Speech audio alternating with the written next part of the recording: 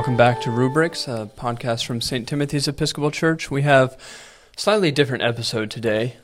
Might be different format-wise than what we've been doing in the past. But we've gotten some questions and some feedback, and we wanted to use this week to address one of those questions. So I'm going to let Father Steve kind of read that question and open with what we'll be talking about, and then I will open in prayer and we'll hit the ground running. Sure. So today's question comes from Jason Harris, who emailed us back on January 19th. And that's when we asked for suggestions for topics. He listened, took us at our word, and he has two. We'll handle one today.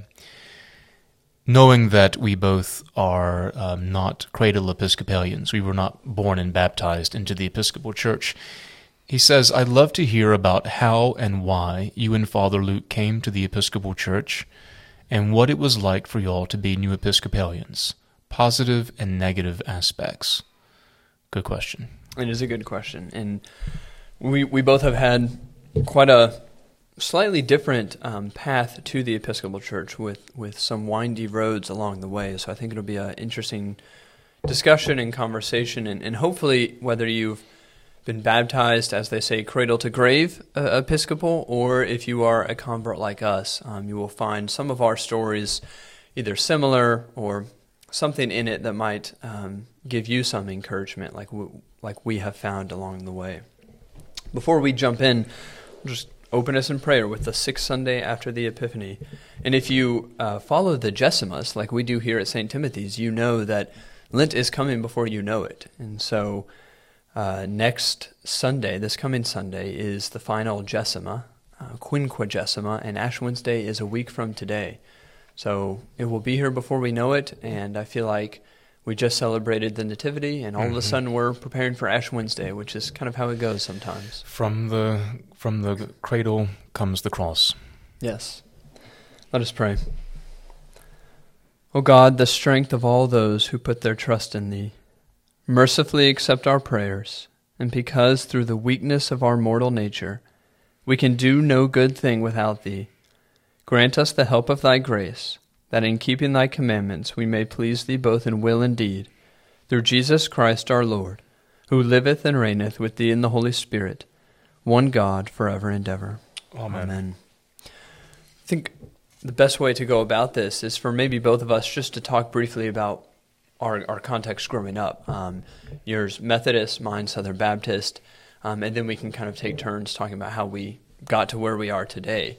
But if you want to start, just talk about your Methodist context growing up, if you grew up in a religious household and what that looked like. Yeah, I grew up in South Carolina, and trying to make this brief, my parents were raised Methodist growing up, and both in very, very small towns. Mm-hmm. And we went to I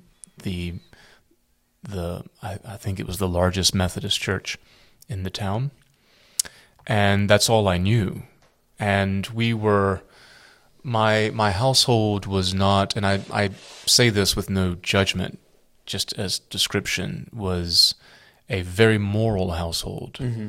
Would not necessarily describe it one that was overtly religious. Mm-hmm. I don't think that makes it terribly different from a lot of Southern American households.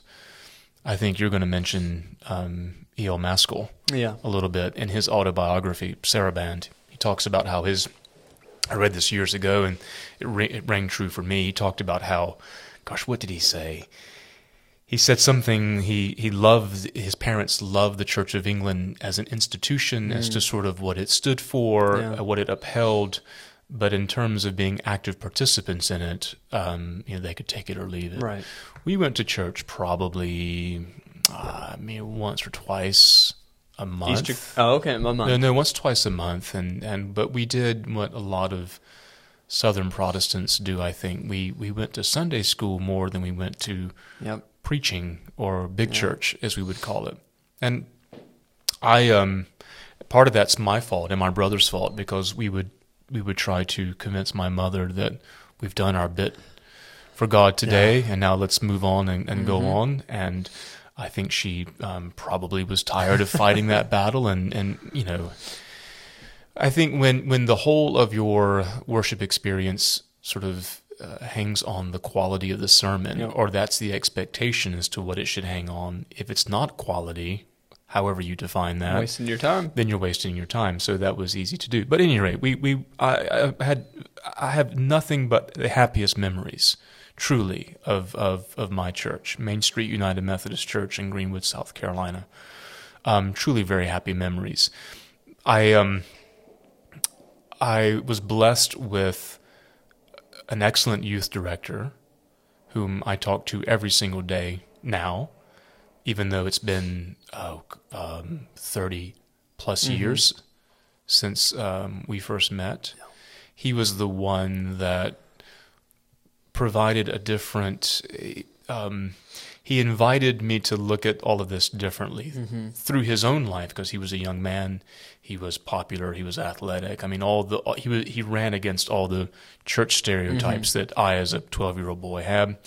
Again, long story short, he asked questions about my call and planted the seed. He would say things like, maybe you might want to consider or think about this. Again, my spiritual, scriptural formation was pretty light, but I knew I was drawn to this.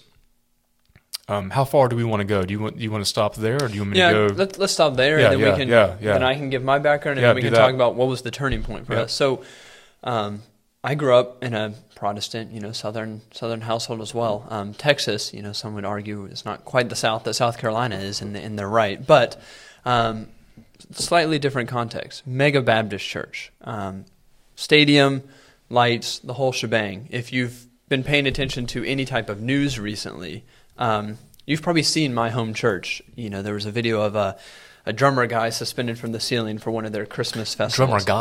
Drummer guys, yes. Yeah. They had several. They would also hang angels from these, and that was just their Christmas production. I was in the choir, even though I could not sing, but everyone did it. And the guy who used to choreograph the Dallas Cowboys halftime shows would choreograph our choir, productions, and so it was a whole production, no matter where you went. Youth group was, a 40-minute sermon, and then table groups, and then we would go to big church afterwards. Did y'all call it that? Yeah, okay. We did. Yeah. We did. We would say, "Are you going to big church today?" Yeah.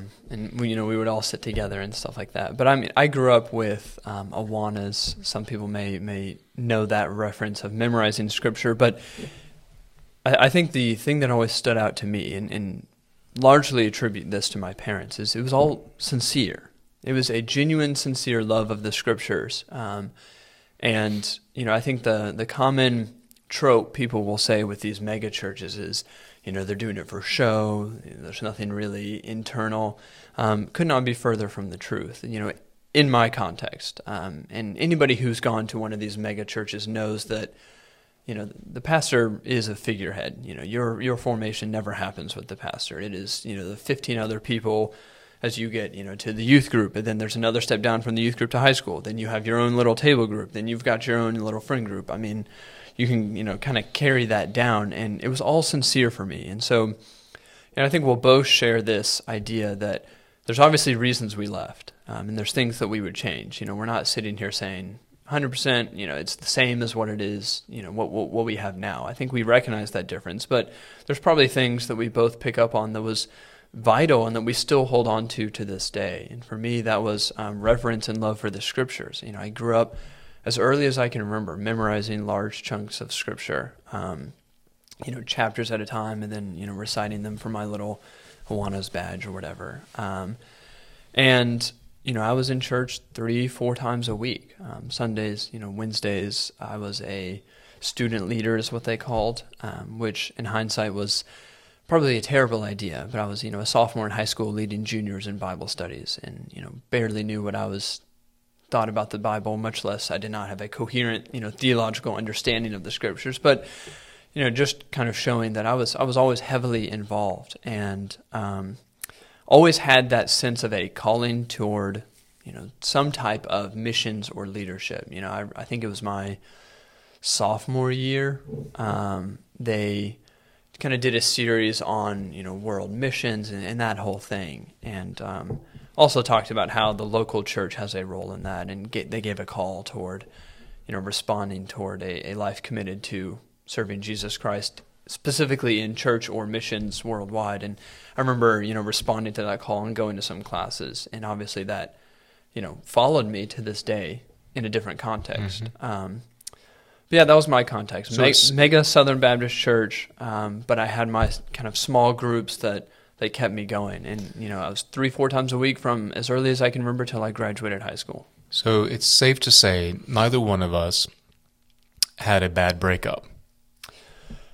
Or maybe not. Maybe. Okay. It depends if you ask me or some of the people I was around. Asking, but I would say no. Yes, asking you is that we look back on our congregations of origin Correct. with affection, Yes, and admiration and great appreciation, and that maybe as we sort of get to the end of this, it was more of there's no overt trauma that we were leaving, more of a maturation process, Correct. sort of growing up a bit into that. Yeah, luckily I was not someone who had to leave my church because of trauma or conflict like or anything. And your parents still are Baptist. They are. They've actually left that church, but they're still faithful Baptists, love the scriptures, and we share that deep affection for the Word of God. And my father is still technically United Methodist, although he attends a Baptist church because my mother died and he remarried, and she's an active member at the Baptist church. So I think he goes there, but still a member of the Methodist church.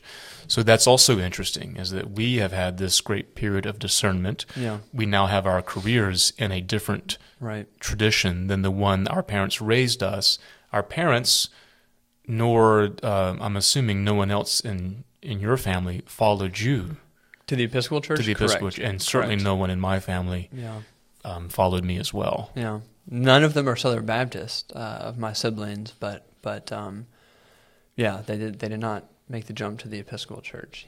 Church plants and non-denom and Presbyterian church plants, stuff like that. But yeah. So obviously there's a call, a divine call. Mm-hmm. And everyone has a call. The call from God to a vocation is not only to ordained life. Right. We need to always emphasize that. We all have a call from God. Mm-hmm. Ours specifically was to the priesthood. Right. We couldn't have imagined that 10, 15 years ago, or in my case, 20, 25 years ago. But would you say that you were an anomaly? You were some religious freak growing up, or were you a normal person, as most people might define it? I know that's a loaded term, right?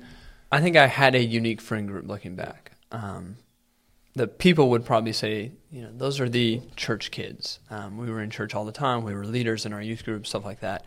But it's not like we were the only ones who cared. I mean, we were very standard. I had a very standard high school experience. I was in the youth group, played sports. Kind of did all that, did my extracurriculars. But it was, I was not the only one, responding to that call to missions. I was not the only one, taking this stuff seriously. There is one thing unique about you that you told me. I still laugh at this when I think about it, is that you were not personally tapping into the sermons that were being delivered at your church, and so you would put headphones in. I'm going to get into that. All right, good, because that to me is a great story. That one probably does make me unique. But yeah, I mean, I think I was a normal teenager. Again, moral, following sort of truth, justice in the American way, kind of, patriotic Southern good manners kind of thing. Don't drink, smoke, or chew, or tolerate those who do. Yeah. And believed in God, but not really formed deeply into that. I was a leader in the FCA, Fellowship of Christian Athletes in high school. Did things like that, parachurch activities, but really, I hope I didn't do any damage. I really had no clue what I was talking about. I mean, thinking back as a sophomore teaching Bible studies. Really had no clue what I was talking about. But yeah, I had no real, that I can think, no real journey to Damascus moment. Same. I remember maybe one or two moments where I felt I have two moments where I felt God's presence that I identify, and they happened at two different points. One was when I was probably 11, or maybe 11, Mm-hmm. and I was an acolyte. This Methodist church was a very formal church. Okay. It's all relative. Yeah. In the Methodist world there, it was very formal, beautiful neo-Gothic church. We always had two acolytes on Sunday, and our one job, simply, literally, was we each had to light one candle at the beginning, and we had to extinguish the one candle at the end. But we wore cassock and cotta. There you go. And then we sat by ourselves, though. This is the thing that's interesting to me, looking back. When you were an acolyte, you had to sit by yourself in the pew, because the pew was near where you would have to walk up. Right. And so I remember feeling a bit grown up. Now I'm sitting in service by myself. I need to pay attention to the sermon and Don't to be a the service. distraction. Don't be a distraction. But also, I need to know when it's time to go light the candle and to extinguish the candle. But I remember sitting as an acolyte one Maundy Thursday, and I remember the pastor doing a bit of it was not a drama. It was a liturgical act that was something I think he created. The point was, it was quiet, it was dark in the church, and for the first time, I think I understood mystery. And I realized that we are here because something happened that is still happening, that I am invited to enter into, and so it can happen to me. And that was a feeling, an intuition, that there's something here, and that never left me. The other moment for me was when I was in college, I think, freshman year of college. My mother was diagnosed with breast cancer, and that was really the first time I felt anxiety about possible loss. Yeah. And I remember driving to even though I was in college, I drove back home, which wasn't far away, and went into the parking lot. This was after hours. It was dark. That's as close as I could get to the church inside. And just remember sitting on the hood of my car, honestly and earnestly praying and asking for peace and consolation and all that. Those were nothing dramatic, no lightning bolts coming from the sky or anything, but very real experiences to me that connected me to the presence of God. Yeah. I think when I think of some of the moments that,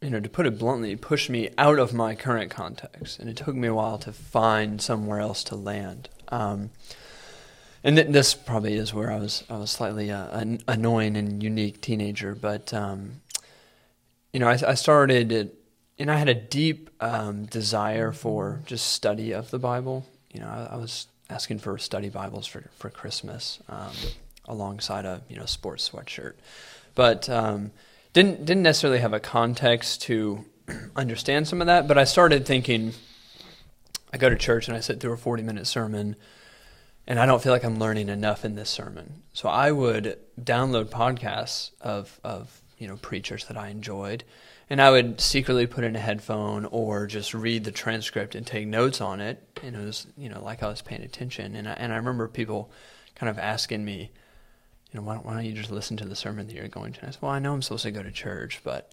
my parents have told me why that's important, to show up and in worship and be in a body. But the goal is to learn as much as possible, right? So this one's better. I'm learning more than I would. And I genuinely was poking a little bit, but I was struggling to kind of contextualize, why am I showing up every Sunday? And I'd kind of been taught, well, it's to learn about the scriptures, to hear someone teaching about the scripture. And so the better the teacher, the more spiritual formation would occur, and the better church experience. And so, that was I did that for a little bit, especially my junior and senior year. There was one week where a friend and I, were arguing about some theological point that we had no business probably arguing about. But we went to our youth group, worshipped and stuff like that, and then we, the church had a cafe, like every big Baptist church has a little coffee shop. And we bought coffee and skipped big church and debated theology, and we're talking about the scriptures. And my parents asked me, why didn't you go to church? And I said, well, basically we're doing the same thing, just probably a more engaging format. We were arguing about the scriptures, we were expounding the scriptures, we were teaching each other about them. I said, that's basically what we do upstairs. It was just more enjoyable here. And that was kind of the first, little steps of me saying, I think I'm trying to grasp onto something else. Why do we go to church? What's the purpose of it? But I didn't really have the context to be able to do that. And that was, my junior and senior year. I stuck it out. I graduated high school in that Southern Baptist church and went to college and thought this is my chance to kind of start dipping my toe in figuring something else out. I had a best friend's older brother who joined the Roman Catholic Church. Then I had a good friend who joined the Episcopal Church. So I kind of had some conversations that I was able to have of what else is kind of out there. I mean, I had grown up in this one Southern Baptist church my entire life. But didn't have a car in college. I ended up at a non-denominational church because I had friends who went there. Mm-hmm. And I made it about half a year before I kind of realized, I'm in college, I'm missing something. Mm-hmm. Or I think I made it the whole year. And then my sophomore year is when I really started trying to be intentional about finding something else, and made my way to a tiny Episcopal church where I was the youngest person there by many, many years. And my now wife, Chloe, my roommate, and I all got confirmed together there, which was a wonderful experience. And I guess that was 2015, December. But yeah, I mean, those moments of growing up and kind of pushing a little bit, like kids do. They push on some of the rules or to really test what's here, and not always receiving a satisfactory answer of, why do we go to church? To learn. Okay, well, what about if I learn mm-hmm. better this way? Yep. Well, what about if I do this? What about if I do that? And again, people responding with, obviously not anger, but not necessarily giving a satisfactory answer. And so that kind of pushed me to maybe explore some other avenues. What's interesting to me, and this may be helpful for parents to hear, especially if they have younger children, is that what was consistent in both of our stories of why we're still not only in the church now, but we're ordained in the church, is the witness of parents is important. Yeah, vital. The consistency of parents is important. Mm-hmm. Even if the children try to push and poke holes and wiggle out. Right, because they will. The constancy of the parents of saying, this is what we do, even though we were, twice a month, it was still, this is what we're doing, and they were consistent on it. And then, frankly, the older I got, the more we actually went. Yeah. The other thing is friend groups matter. Yeah, they do. I mean, usually. I mean, they certainly can hurt, and they mm-hmm. certainly can help mm-hmm. in doing that. I started dating my junior year, a delightful young girl who went to the Church of God. Mm-hmm. And people at St. Timothy's have heard me say this, because this is sort of missionary dating, yep. is that I went to church 3 times a week because her parents did not view that as a date, yep. and I did. And so I got to see her on Friday night, but also twice on Sunday and on Wednesday night. So I was at her the small Church of God, charismatic, yep. speaking in tongues congregation, Sunday morning, Sunday evening, Wednesday Bible study, prayer meeting. Actually, they had preaching at all 3. I mean, it was a service at all 3. And so I actually got my first study Bible from her mother. Anyone of a certain age, we all got the Zondervan NIV study Bible. The little blue, yep. The blue paperback, yep. So that was mine. But that was my first time in a religious context other than the one in which I was raised. Yeah. And it was incredibly different. Again, anyone who knows me now knows that's not my intuition, my expression at all. However, I look back and with great affection and admiration of all of those people, because I do think they were completely and totally sincere. Even if now looking back I have disagreements theologically and other things, they were completely devout people trying to live their lives in the love of the Lord the best way they knew how. Yeah. And their commitment on Sunday morning, Sunday evening, and Wednesday night, which is the same people, 3 times a week, was really impressive. And that for me was a similar situation in which I began to sort of explore and ask questions, both positive of what I experienced, but also asking questions that were pushing back a little bit. Now, what about this? And for me, when that relationship ended and I went back to my home church, those questions were still there. So when I graduated in high school, at that point, I think I knew that I was called to the altar. I didn't know what that looked like or anything, but I started visiting other Methodist churches, and that to me was another act of adulthood, of taking ownership of my faith. Of I'm taking this seriously. I'm not abandoning my tradition, but I just want to go and see what others are doing. And my parents were, I think they weren't thrilled about that because they had to explain, well, where's Steve? Well, Steve's at St. Mark's today instead of Main Street, whatever.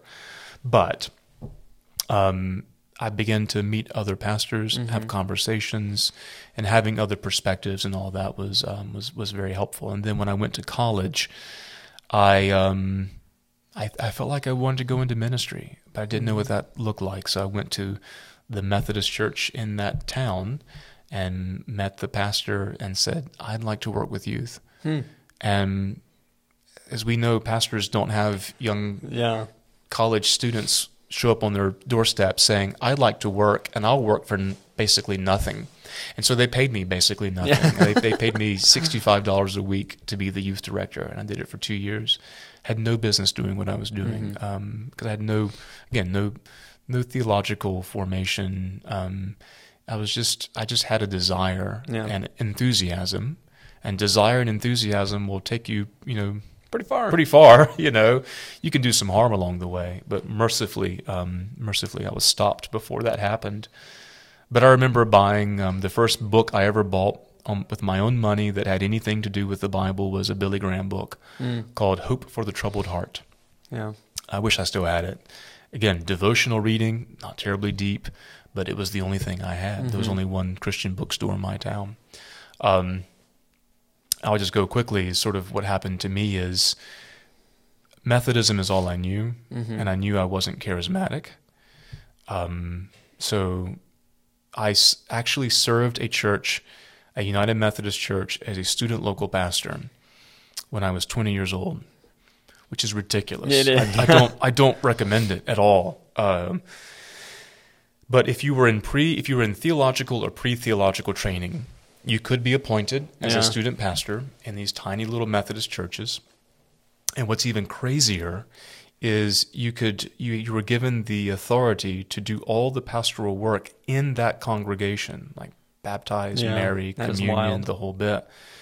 And I couldn't even, thank God we used grape juice because I couldn't buy the wine for communion because I was 20 years old, living in the parsonage in a house. And the irony is, it was the church my father was baptized in. And because I went to, my college was near where he grew up. My grandmother was in my church.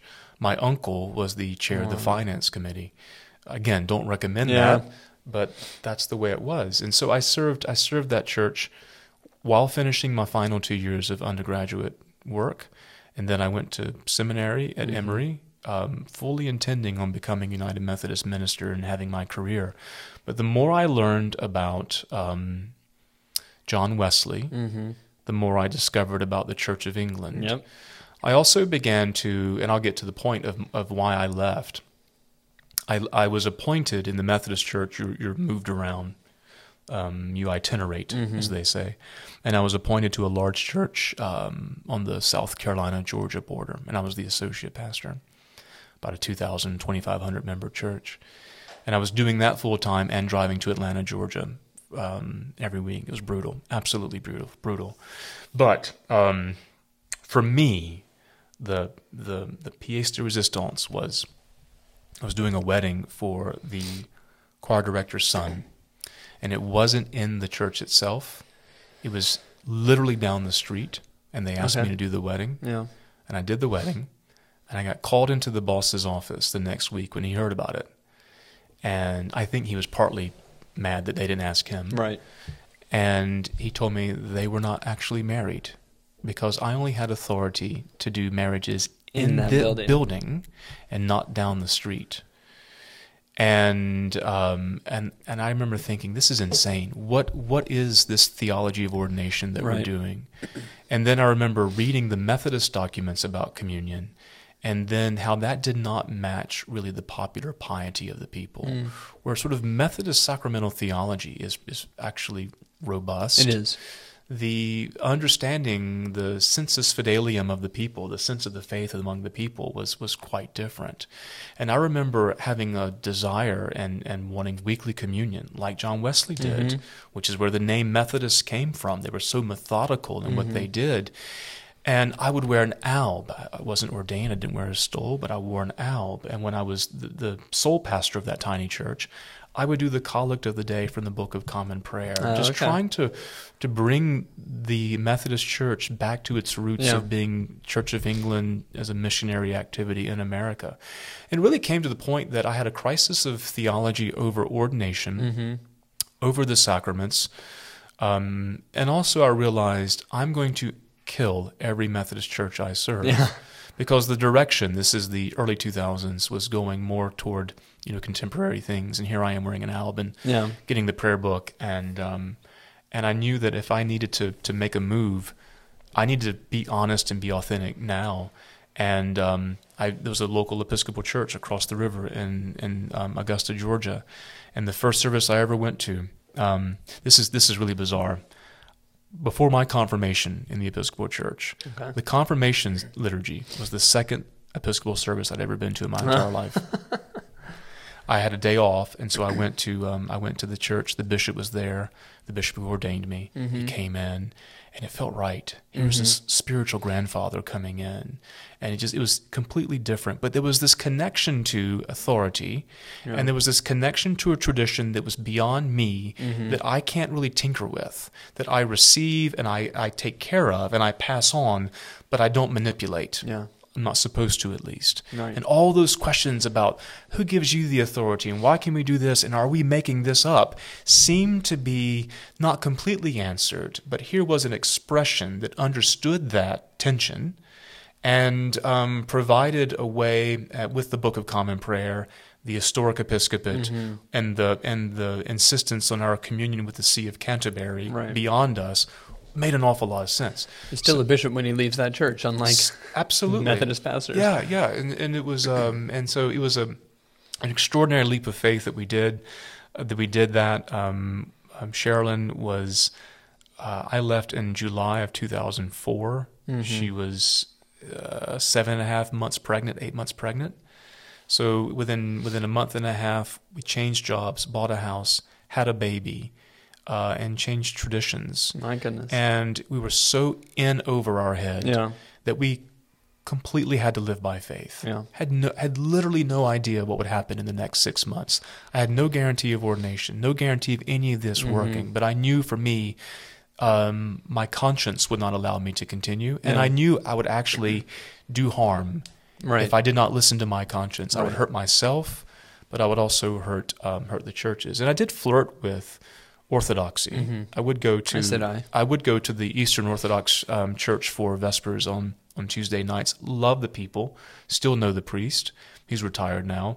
But I had to be honest, and Sherilyn helped me be honest with this. I'm too Western in my culture, but also in my theology. And so that while attractive, and I have the utmost admiration, it wasn't going to work.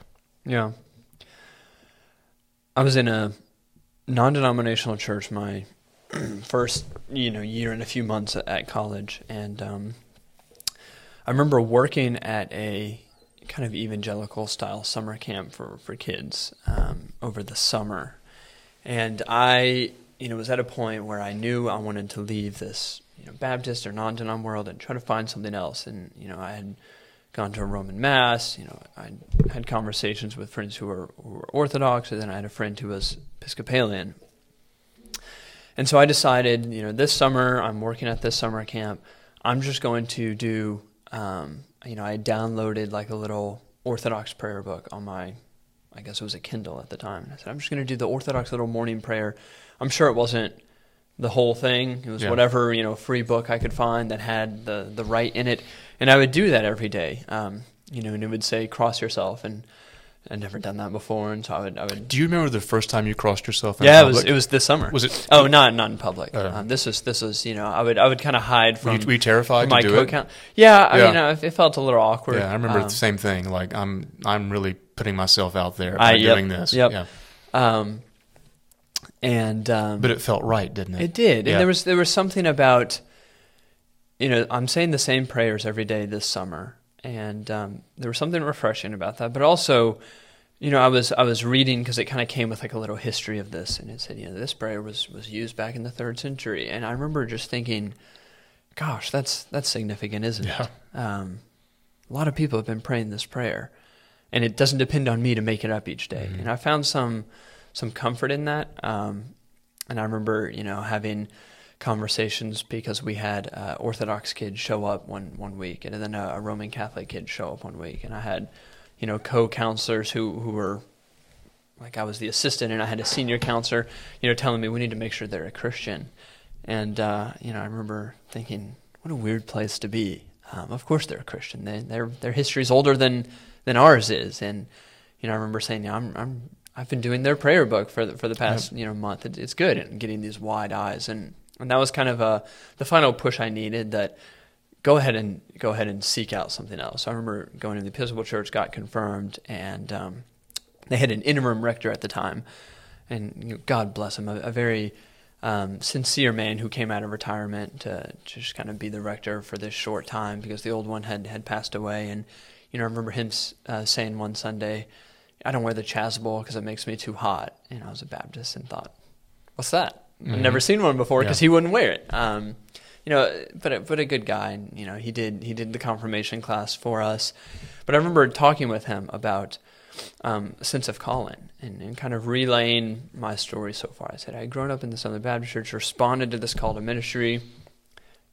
What do I do now that I'm Episcopalian? Does that mean, priesthood? I've never even thought about that before, but what does that mean? And, probably because he was the interim rector and didn't want to deal with any of this right now, he said, why don't you pray about it for another couple of years and then revisit it?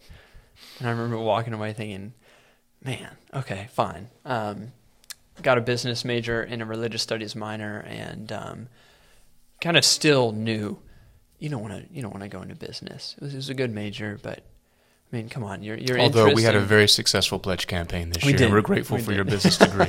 Both my parents are accountants. It's good for everyone to have that knowledge. But kind of recognizing, you've always had a passion for the church and the scriptures, and that context has changed so much. But that sense of calling, stood with me. So I went to a Wake Forest Divinity School because they gave me it for free, and I thought, well, I'm not sure what I want to do, so I'm not going to pay for anything yet, and I'm sure not going to make, my fiance at the time, future wife, go into debt for something that I'm not even sure what it looks like. So I went there, had a very interesting experience. That the good of it was that I ended up doing my internship here, and that is really where I was able to give a concrete context for that sense of calling and start praying through and discerning a call to the priesthood, and did the parish discernment committee here.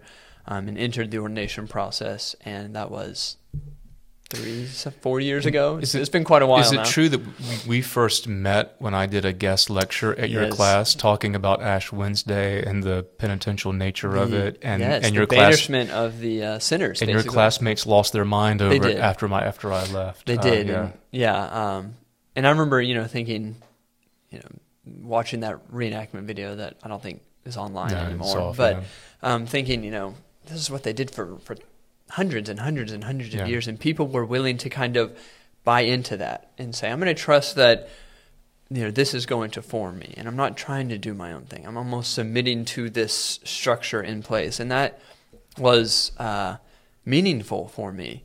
And I think the thing that I had to be taught that was so vital for my transition and confirmation in the Episcopal Church and discernment process and all of that, I had to be taught humility. Because as a kid, listening to podcasts, instead of the sermon that was going on. Started to develop some sense of, oh, come on, I'm way more in this than you are. I'm willing to do this and this and this. And I had to have that humility to say, submit to the things that have been happening for hundreds of years and trust that you don't know what's best for you. That was really big for me. And I don't know if there was anybody who told me that, or if it was this slow realization that, the prayers and the structure of, the liturgy and all of this stuff, this connection to the church, that has formed genuine saints for hundreds and thousands of years.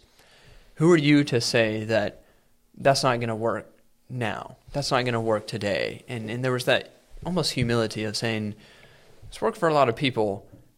I'm human just like them. As much as we like to think, I'm special and unique, we have all the same spiritual needs. We all want that love of God and connection and kind of that humble trust that this is actually going to give me what I need.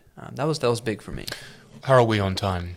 We are at 40 minutes. So, okay, so we'll start kind of wrapping up some of these things. I want to go to the second part of Jason's question. I'm glad we spent 40 minutes talking about those things, because I think that everyone needs to know their own spiritual autobiography. They do. And know where they came from and know about these questions and to know these things are natural. Also to give a bit of encouragement to parents when their kids are pushing back. That's not always a bad thing. It means they're taking it seriously. They're taking it seriously, and I think that we would say that the response to that is don't freak out about that.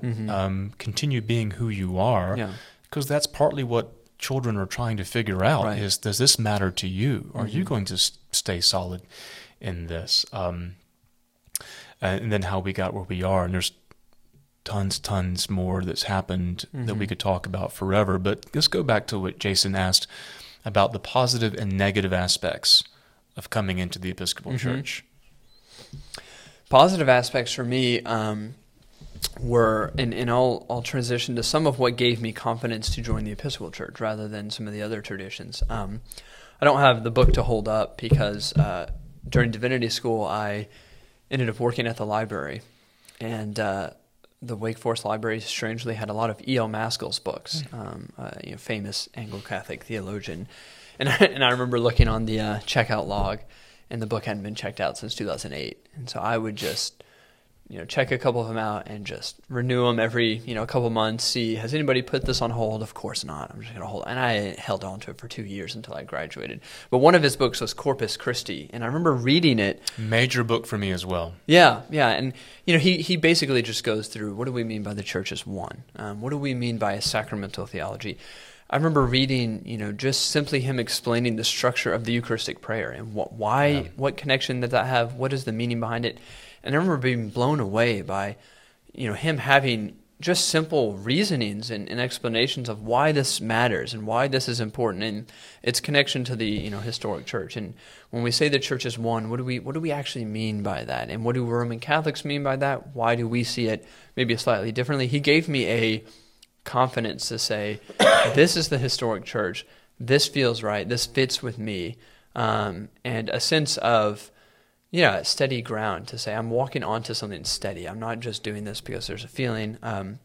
He has a great phrase where he says, the church as a visible and tangible society living in the historic process needs a visible and tangible organ of its unity. But then he says, not a moral or political one. The church is a visible and tangible society, but it's a sacramental one, and the organ of its unity will be a sacramental organ. And then he goes on to talk about the importance of the historic episcopate and bishops, priests, and deacons, and why that matters. And I remember thinking, that makes so much sense. The church is visible and tangible, but I remember growing up saying, the real church is the one you can't see. It's now I would use the phrase sacramental. There's something we can see, and there's a grace that we can't. And how do we locate that sign of unity? And Maskell would say, it's the bishops. It's the continuation of the apostles' teaching. And I remember, thinking, of course, that makes so much sense. But he really gave me that confidence and that kind of, early in my discernment process, reading him, that positive assurance that you are joining yourself to something real and trustworthy and foundational. And then as time goes on, of course, some of the gold rubs off a little bit, and you actually see the moral and political signs of unity that Maskell says don't actually. That's not in the foundation. The foundation is the sacramental presence, but those moral and political ones, battle every which way, and we focus on those so much that you see splits happening, and you see divisions, and you see. A big one always is the sign of that sacrament of unity. Bishops doing something crazy, getting deposed, saying that the resurrection didn't actually happen. Yep. And, you kind of have to wrestle with that and say, what am I actually getting myself into? But I always come back to him because I always find it assuring that, he says it's not moral or political power that gives us our confidence. It's the sacramental reality of continuing the apostles' teaching and that laying on of hands and this continuation, that we're doing something connected and real and sacramental, and that is what our trust is in. But yeah, the downsides have been every which way, as I'm sure everyone has. You can always critique something about a church. But where does your confidence lie? Is it in something fleeting? Is it in something moral or political? Is it in pride that we think we're better than the church down the street? That's gonna rub off quickly. That will diminish or disappear after a few years. What about for you? Positive aspects for me is that the things that I was struggling with, I have great confidence that it's here. So the crisis I had was, am I actually a minister who's been given authority to do these things? And I think and believe, and that's important. You can believe without thinking, and I believe, I've assented to that, but I also have critically thought it through, and I think this to be the case, that I'm a validly ordained Catholic priest in the Episcopal Church. Right.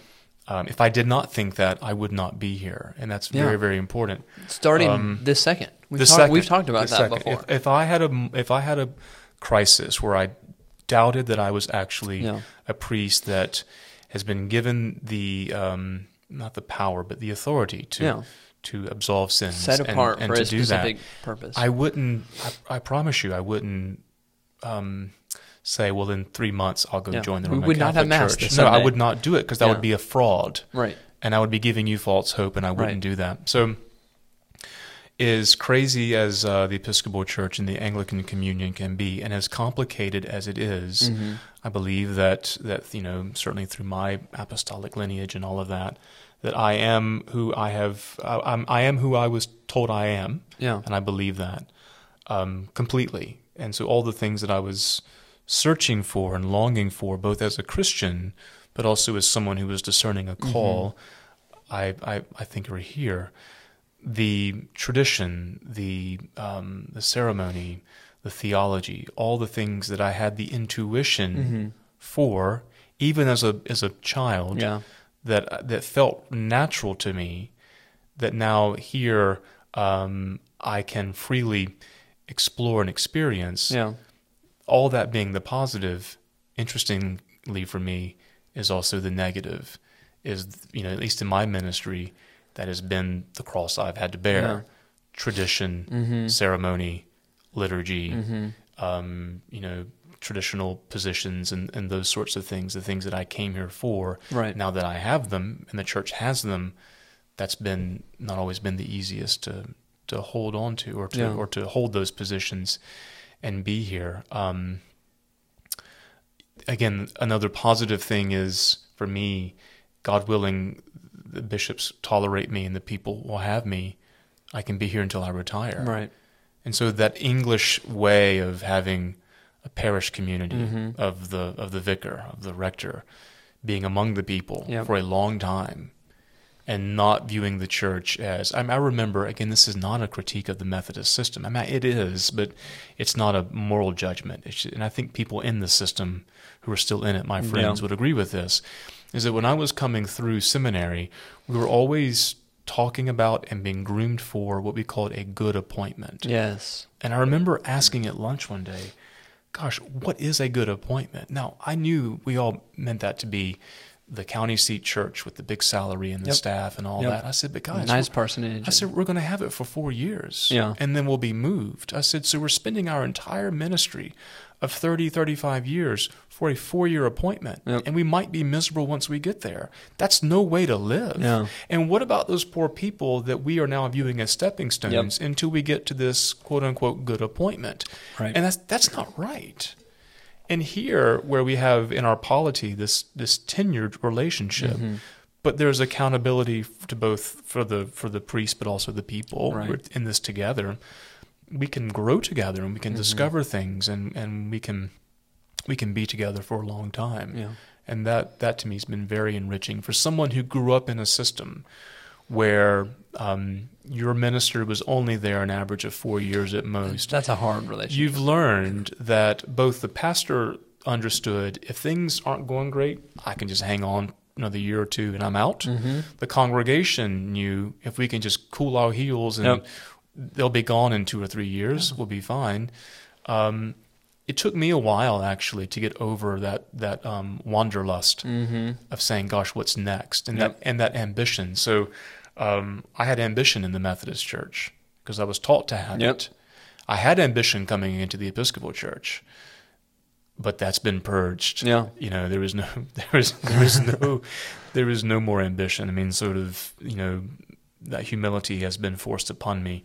I'm grateful for it, though, because now that Benedictine stability, this is where I'm called to be, and I'm going to fight to be here. I'm going to fight for what we have here. It's a long-term approach. It's a long-term approach, which I think is the healthier approach to them. We've got about 9 minutes left, and I think what might be helpful for people is, and I'll start and give you a chance to think about it as I'm talking, is locating either books or practices outside of the Bible and in the Book of Common Prayer. Although if you want to specifically mention something in the Book of Common Prayer, but specific things that maybe were noteworthy for you that you would almost always recommend to people. I'm sure lots of people ask, what books do you recommend? What should I do to grow as a Christian? And for me personally, I already mentioned E.L. Maskell's, Corpus Christi book. That is a theologically dense book, but if that built the confidence, I think this book that I think somebody gave it to me. It is called The Roots of Christian Mysticism by Olivier Clement. He is an Eastern Orthodox theologian, and the subtitle is Text from the Patristic Era with Commentary. And basically what he's doing is going, topic by topic, but also kind of broad to narrow, and just going through, understanding the mystery. What is the church? It's a place for rebirth, talking about baptism. The interior combat, what does it mean to have a prayerful life? And on every page, he's basically just putting, church fathers' quotes, offering a little bit of commentary, and kind of painting a story or painting a large picture from the early church of how do they view the world. And so if E.L. Maskell gave me the confidence to step into the Anglican tradition, this book really gave me a whole new worldview that was more in line with the early church. How do I see myself? What does it mean to be a Christian? What does it mean to receive the Eucharist and have a reverence for God? What does it mean to pray? I don't think this is a controversial statement. I did not really know how to pray until I found the Book of Common Prayer and this structured prayer routine. I didn't understand what it meant to be shaped by prayer, to commune with God, until I found this, structured, ritualized prayer, because it was me submitting to something.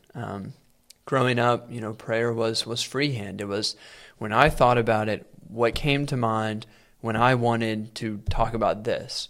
And submitting to a rule of prayer that has been around for thousands of years was the first time I learned what it means to be shaped by prayer, to be formed by prayer. I mean, when I think about some of my most powerful prayer moments, 90% of them have come since I've been in the Episcopal Church. But these two books, E.L. Maskell's Corpus Christi and Olivier Clement's Roots of Christian Mysticism, I think this book, outside of the Bible and study Bibles and the Book of Common Prayer, is still the book I pick up and read from time to time the most, because it really fundamentally reshaped my worldview, and not with anything new, but with a bunch of old things. I remember reading some of these early church fathers and how they approached the scriptures and thinking, goodness, they have much more reverence for it than I do. They actually think this stuff is alive and shaping their lives every single day.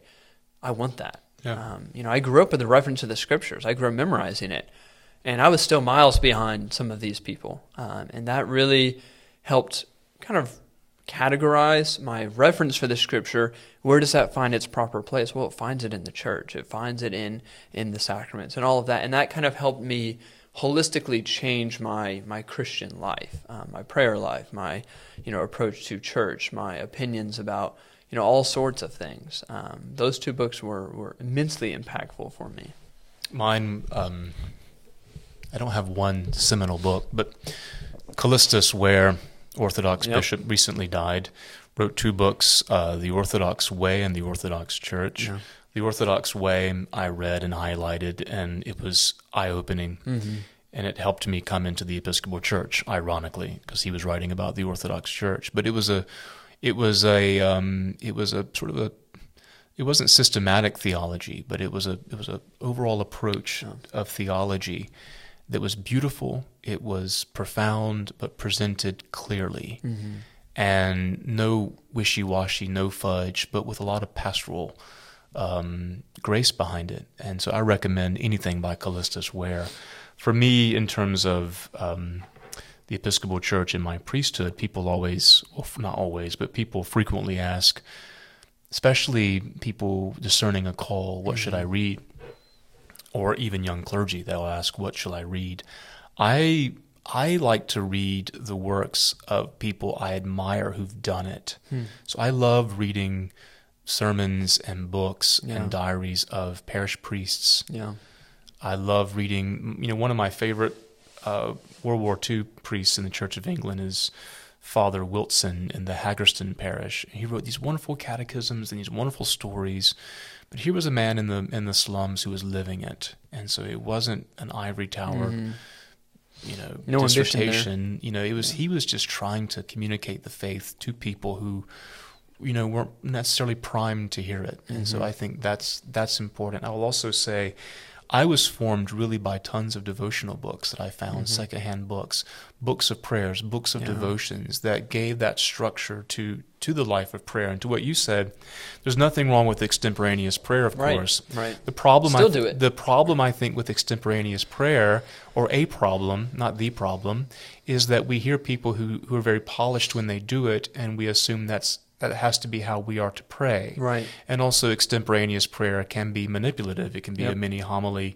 and not an authentic prayer. And so I had someone in the office not too long ago who was saying, I don't know how to pray when I pray. I said, well, prayer is not a 3-point paper. Right. It's not an organized document. It's sighing, it's weeping, it's moaning, it's the Holy Spirit. Honesty. Yeah, the one thing we have to have in prayer is honesty. Yeah. Because if we're dishonest in prayer, who do we think we're kidding if we're praying to God, if God knows us before we even know what we're going to say? But finally, I remember when I was in college and had all this confusion and internal spiritual chaos of, what am I doing? Where am I going? I would go on my lunch break to Trinity Episcopal Church, beautiful French Gothic 19th century church in Abbeville, South Carolina. And the church was open. That was an important witness. There was no one there.